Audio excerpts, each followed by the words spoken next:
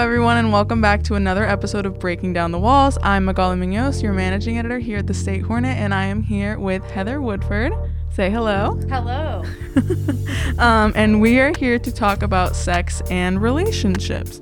So, Heather, why don't you tell us a little bit about yourself? Well, sure. Let's start out with my history as a Hornet. I like to call myself a triple Hornet.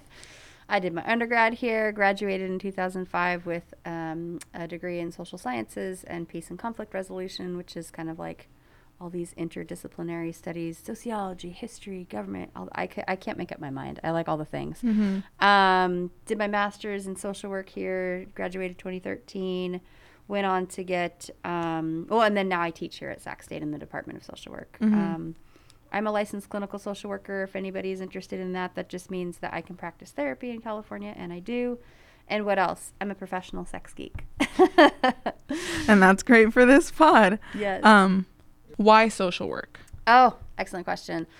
I was doing a lot of community organizing and anti-war work during the Iraq War earlier in the 2000s. And I found myself kind of like standing on a street corner holding a sign and yelling a lot, and then feeling like I don't really feel like I can see the change that I'm making in the world, right? It's like maybe I'm educating a couple people or making them think, but I'm not really seeing the change that I want to see in the world. So someone's told me that I could do community organizing and get a degree in social work and actually have a career. So I thought to myself, why, yes, I would like to be a professional community organizer. And so I got a master's in social work. Social work is about creating change. We call it the planned change process. And to me, that's what I've always wanted to do. I've always just wanted to create social change to see a better world. Mm-hmm. Is there a specific focus that I think you work with either kids or kind of like adolescents, or kind of what expansion do you have in that? Yeah, I've really focused my social work career on working with the LGBTQIA Two-Spirit plus community, basically anybody that falls under the umbrella of queer. Mm-hmm. And I also work with folks just generally around issues of sexuality. But yeah, I work with kinky folks, non-monogamous folks, anybody who is stigmatized or marginalized or oppressed based around their experiences or identities around gender, sex, and sexuality. Okay, that's really interesting. And I guess that follows into what our conversation is today. So the reason I reached out to you and how I found you was I found your study on sex positivity and happiness among young adults. Yes. Can you explain a little bit what that study is? Sure, yes. Magali, you're making me go back into the rusty recesses of my memory. I really haven't done any research since then, but that was my master's thesis project, which I did during the academic year of 2012-2013. Shout out to my awesome thesis advisor, Dr. Tiasha Bankhead. Thank you.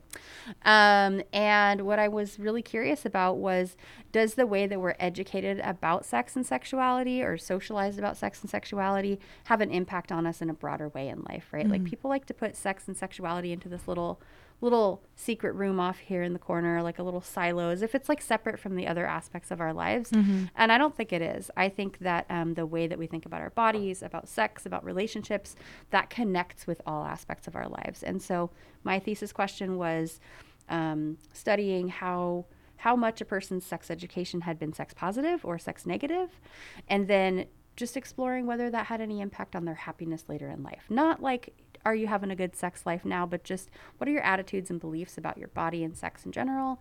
And then does that help you be a more happy, well-adjusted human being? Mm-hmm. And what is the value in owning your own sexuality and how that relates to kind of your sexual relationships in your life? Did you say this podcast is only a half an hour long? Because I have 9 hours of content on that. I mean, what isn't the value, right? When we learn about ourselves and our bodies, I think we can take better ownership of our bodies. We can express and explore. I mean, sexuality is just endlessly fascinating. It's like one of those screensavers where you watch it and it just zooms into something and then it zooms into something else and you're just like, whoa, your mind is exploding, right? When you know what you want and you can articulate it well, I think you can, have opportunities to have new experiences. I think sex and sexuality are creative. They are connective. They build and support ongoing intimacy between ourselves and other people.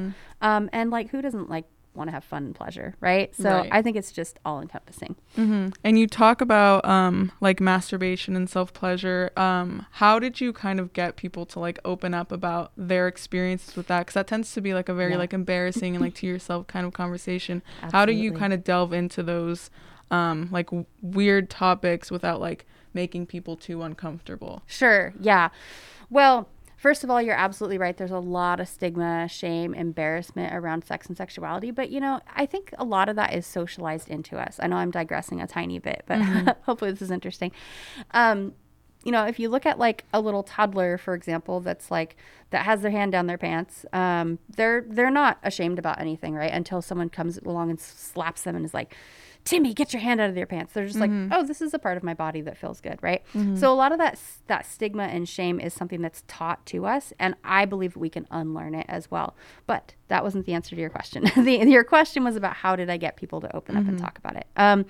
Fortunately, when I did my study, or I guess fortunately for ease of talking about these things, first of all, I collected the data anonymously. And I didn't do qualitative interview, or I didn't do like interviews like we're doing right now, right? I had people fill out a survey with Likert scale questions, right? Like 1 to 7 options, right?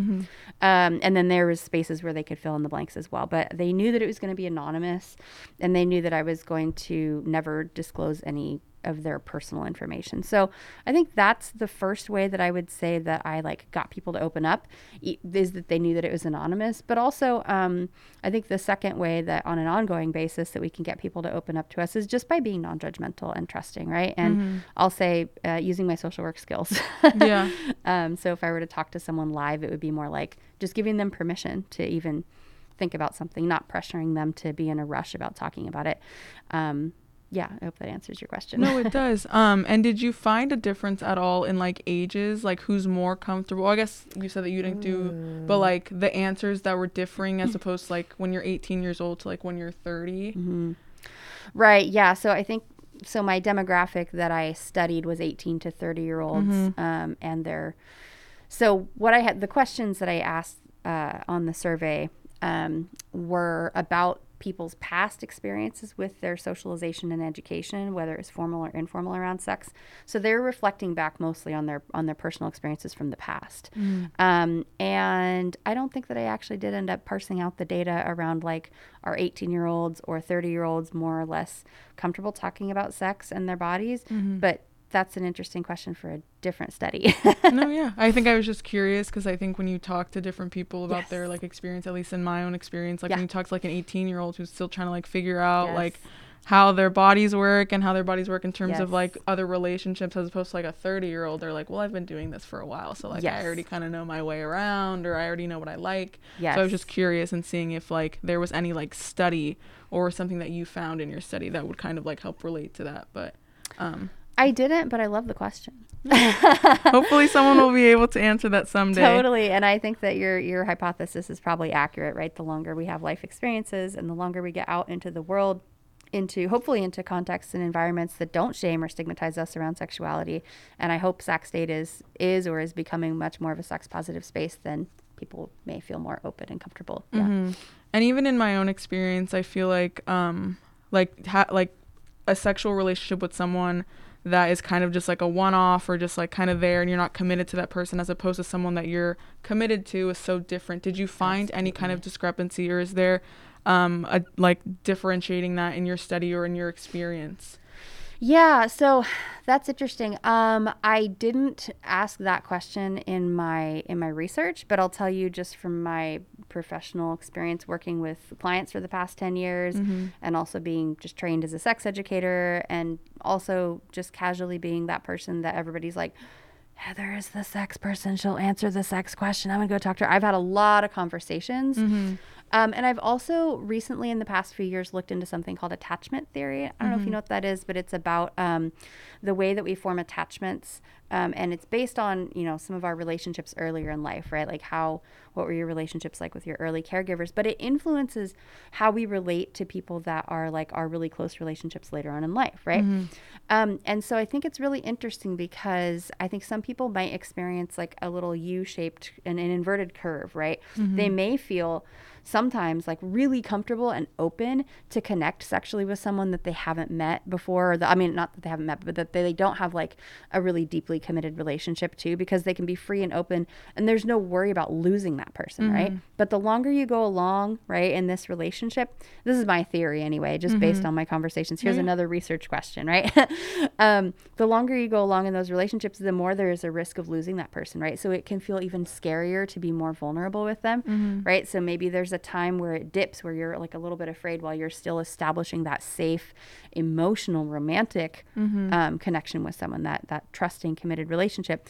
And then hopefully as time goes on and you build more and more trust in each other, some of that comfort level can go back up. And again, I think it probably varies differently for different people, but that's kind of my theory, is there's like a lot of openness and interest and curiosity perhaps for people toward like the beginning of like a hookup type of relationship, and then also higher comfort levels when you're longer into that relationship. But there can be this like uncertainty period of like building the trust of the relationship. Yeah, because even just talking to some of my friends, I would like ask, like, how is like just versus just the hookup one night stand, or like friends with benefits, as opposed to like you being in a committed relationship like down the road. What is that difference? And they always say like, it's kind of awkward when you're like trying to figure out like how to tell this person that you like this in bed, or you like to be treated this way, as opposed to like if you're just going to be with one person like the one day or for a few hours, and it's like, okay, well I can try whatever because I'm not going to see this person again. Or it's just, this is all the relationship is sex. And I do find that like the conversations that I've had with those people, as opposed to like someone that I'm more committed to, is like a little uncomfortable, because I'm just like, I don't know what that person's gonna think of that. But I think it's important to be like open about it, because if you are gonna be with this person, then they gotta know what you like. Absolutely. And I would hope that does it feel interesting for me to, if I were to share like a couple of tools for people in relationships to communicate? Okay. So there are these great lists on the internet, right? And they're called yes, no, maybe lists, or want, would, won't lists. And you can kind of look them up and they just have like a plethora. I love that word, plethora. I don't know why I just busted that out, but they have a plethora of ideas around like sexual activities and like sexual boundaries and things like that. And you and your partner, or partners, no judgment, whatever, you and your one sexy person, or your 3 or 10 sexy people, whatever, can go and you can make your own list based off of those. And those are, first of all, excellent conversation starters.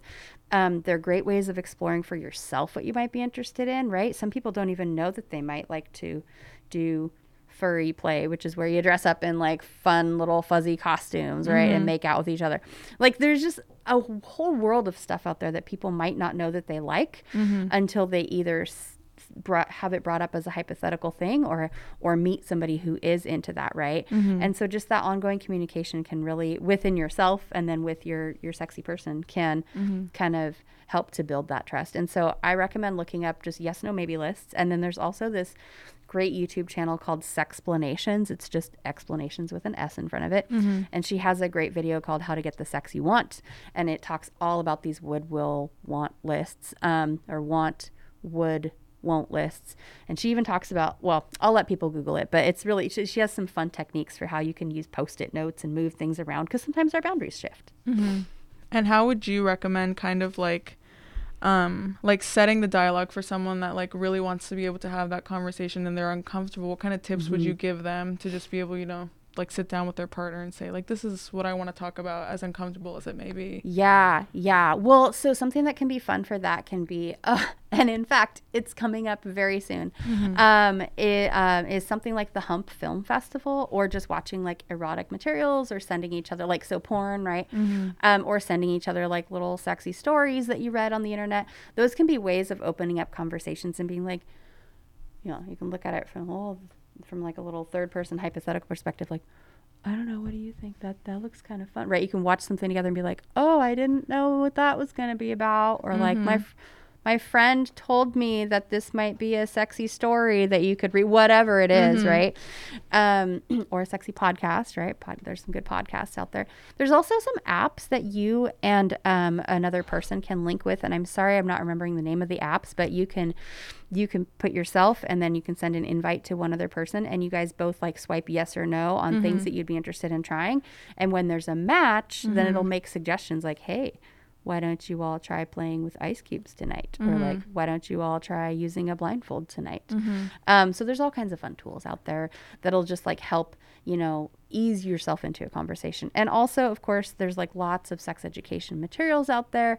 Or, worst case scenario, if you're finding yourself like feeling really uncertain and like unsafe and unsecure, maybe talk to a sex therapist. And they're out there.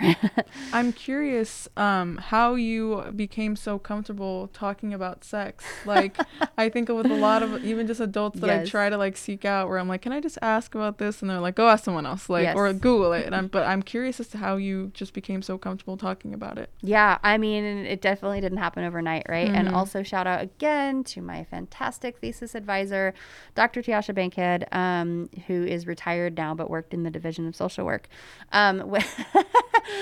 I love this moment. I will never forget this moment. My cohort of students, so she was advising maybe about 7 of us on our thesis projects, and we were kind of just we're starting the process of thinking of what we might want to research, right? What would our research question be?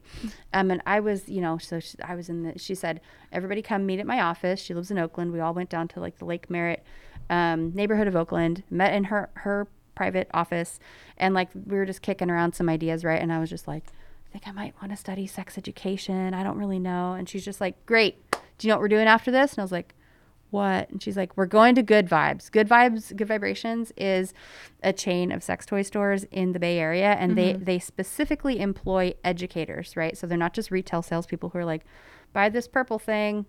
They're like, they actually have education on like what's healthy, what's safe, consensual, all different types of kink. They're very non-judgmental, right? And she was like, we're going to Good Vibes. And I was like, I have literally never had a teacher tell me that we are going to a sex toy store. Okay.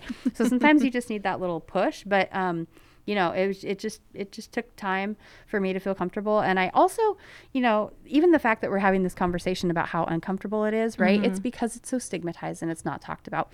So I think it just took, I kind of lost track of my thought, but I get, it just took time and practice, right? Over time.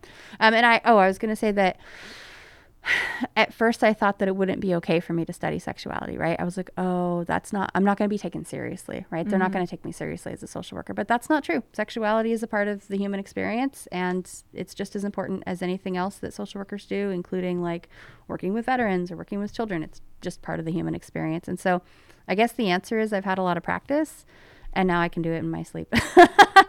Just takes time. Oh, I love that. And then earlier I commented on your earrings. Yes. And I had a question because I feel like I've been hearing it a lot more. How do you have the conversation about like using condoms or not using condoms in your experience? Like, how does one like even just bring that up? Excellent question. Okay. I think that first of all, if you take nothing away from this, listening to this conversation today with your awesome editor person, Magali, you should take away from the conversation that it's okay to be awkward, right? And I think that people appreciate awkwardness. I think like you can tell when someone's being like fake confident and they're just like blah blah blah blah, right? Like, don't be blustery, just be awkward, just be willing to be vulnerable. If you want to have sex with someone, you're gonna have to be vulnerable with them anyway, right? So you just got to be willing to take that step over the little canyon of uncertainty, first of all. Secondly, there is this cool video out there called Safer Sex Elevator Speech by these two sex educators, Kathy Vartuli and Reed Mahalko. But if you just look up Safer Sex Elevator Speech, you'll find it on YouTube. And so you can kind of maybe even, you'll see in the video where you can maybe make yourself just like a little script, right? So it can be like, first of all, you have to get consent, right? Like, would you like to hear my little talk about, like, would you like to hear my little brief 30-second thing about safer sex? And then the other person can be like, well, yes, I would like to do that with you, person that I'm dating and interested in, or Netflix and chilling or whatever with, right? So once you get their consent, you can say like, okay, so here's my safer sex status, right? Here's the last time I was tested. Here's what I was negative for and positive for, if anything, right? Here are my boundaries. I am either like single, or I'm like in an open relationship, or I'm polyamorous, or whatever the case may be, right? And these are my boundaries around barriers, right? Like I don't have sex with any partners that I'm not what's called fluid bonded with, right? Unless we're going to use a condom. So if we want to have penetrative sex tonight, I would like it if we could use a barrier. And a barrier could be a condom, it could be a dental dam, it could be what's called an internal condom. And then you say something that you like. You can be like, oh, I like, by the way, I like it when you pull my hair. And then you can say something you don't like. You can say like, I don't like it when you call me names, right? I don't like dirty talk, that kind of stuff, right? And then you could say, and what about you, right? Anyway, people can look up this video, but I think it's, it's about embracing your discomfort. It's about just being as straightforward as possible. And I think when you do that, when you model that for other people, they're way more willing to like step up and take that risk with you and have the conversation with you. Oh, also don't forget lube. That's all. I just wanted to say lube is always good. There's never a bad reason to use lube. That's all. And how do you bring that into the conversation though? When you have, because I feel like men in particular, at least when you talk about like wanting to bring in like additional things, either like a vibrator or something else, or like lube to kind of help like heighten up the experience, they kind of get insecure, that they feel like they're not enough. How do you have that conversation to just be able to like, hey, well, that's not necessarily the case, but like, how do you break down that like barrier with them to like when they don't want to? Oh my gosh. I think there are various ways you could do it. First of all, I mean, I think you're right that people, especially men, are taught that they're like inadequate, or that they're not, good enough, or they're not, it's their job to like one directionally read someone's mind and then give them the pleasure. And it's like, actually what you are is you're my favorite sex toy, but I would also like to bring this other sex toy, right? You're the sex toy I'm most interested in right now, sexy person, whatever your name is, right? And I would just like you to know that it's easier, it's much more pleasurable for me. It's easier for me to have an orgasm, or to feel pleasure or relaxed or whatever, if I also bring this in, right? Would you go to a bakery and be like, I would like the artisan cupcake that was not made with a KitchenAid? Right? Like it's just a tool, right? It's just another tool to have fun with. So I think just presenting it as like, this is something that is fun for me, and I would love to show you how I like to use it. And then maybe you can learn something about my body, right? I'll show you how I use this. Maybe you can show me how you like to be touched, right? And just talking about it. There's all this BS about that we need to be able to read each other's minds, and that we have to, like, in order to be good in bed, you have to be a mind reader, and you have to like know what someone else wants. And that's absolutely not true, because every body is different. Yeah, and I think it's important to also like realize it takes time. Like when you're exploring someone's body and you do intend to be committed with this person in terms of like a sexual or like a romantic relationship, like it's gonna take time. It's gonna take patience, I think, from both ends.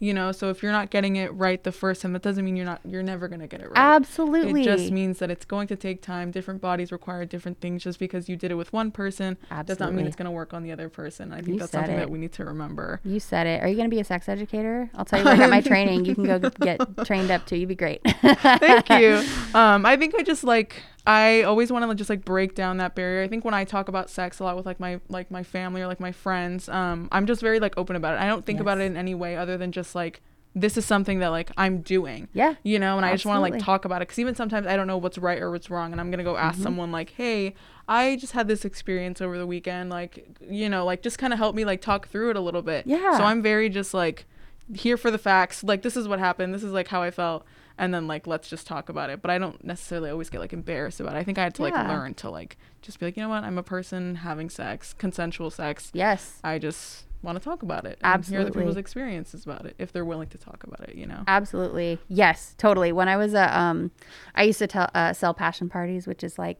in-home sex toy sales.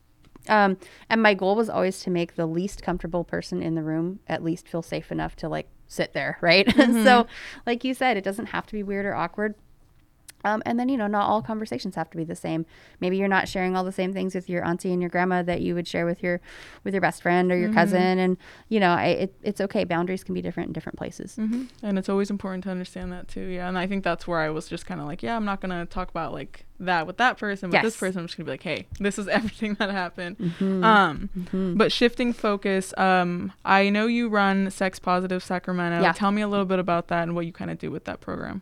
Sure. Yeah. So We've done a few different things in the past, and we still can do, like, we do trainings and consultations for, I do consultations with other professionals, so other like sex educators, you know, teachers, whoever, therapists. I do a lot of work with other therapists around just like working with people around sex. So that's kind of like the more like professionalized part of it.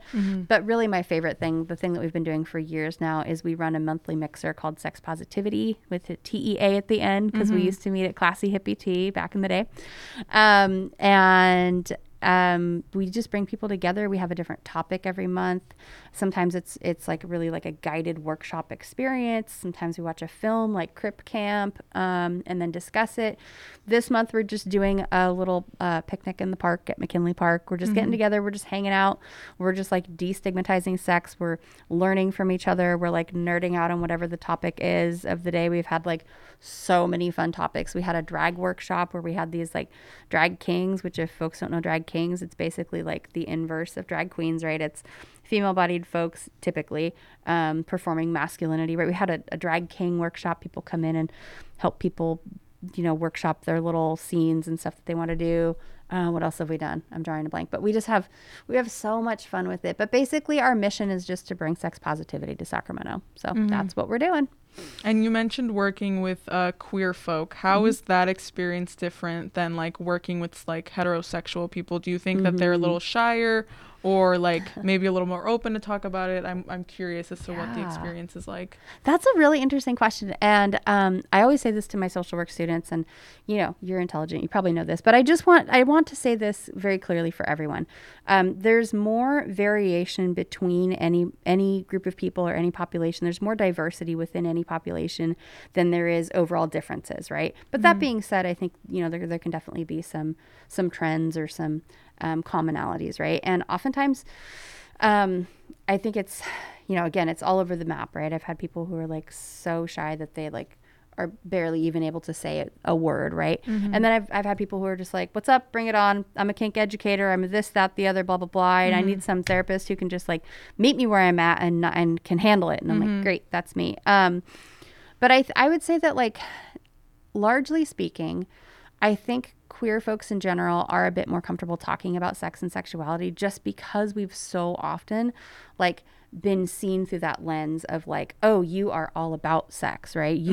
I'm identifying you based on your sexual orientation. And I'm like, okay, what about all these Disney films we watch that have like heterosexual couples kissing ever since we're like 2 years old that we're watching that, right? So it's not that one community is more sexual than another community. In fact, asexuals are part of the queer community, right?